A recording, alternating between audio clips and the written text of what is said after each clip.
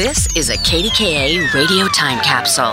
Now, the CEO and president of the Heinz History Center, Andy Masich. Considered the greatest defensive second baseman of all time, one historic swing of the bat propelled the Pirates' Bill Mazeroski into the annals of sports history. Signed by Pirates general manager Branch Rickey as a 17-year-old shortstop in 1954, Mazeroski was moved to the other side of the bag after only one season of pro ball. In 1956, he made his major league debut with the Pirates and became the club's regular second baseman. Despite his defensive play, his career-defining moment would come at the plate during Game 7 of the 1960 World Series against the mighty New York Yankees. With the score tied 9-9, Mazeroski led off the bottom of the ninth against Yankees pitcher Ralph Terry and belted a home run over Yogi Berra's head and the left field wall of Forbes Field to clinch the Pirates' third World Championship.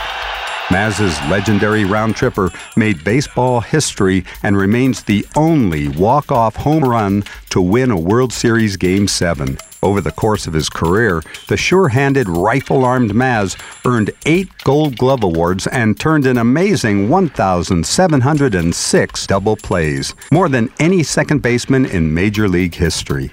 In 2001, he was elected to the Baseball Hall of Fame. Visitors can see Mazeroski's iconic uniform and bat from Game 7 of the 1960 World Series at the Western Pennsylvania Sports Museum at the Heinz History Center.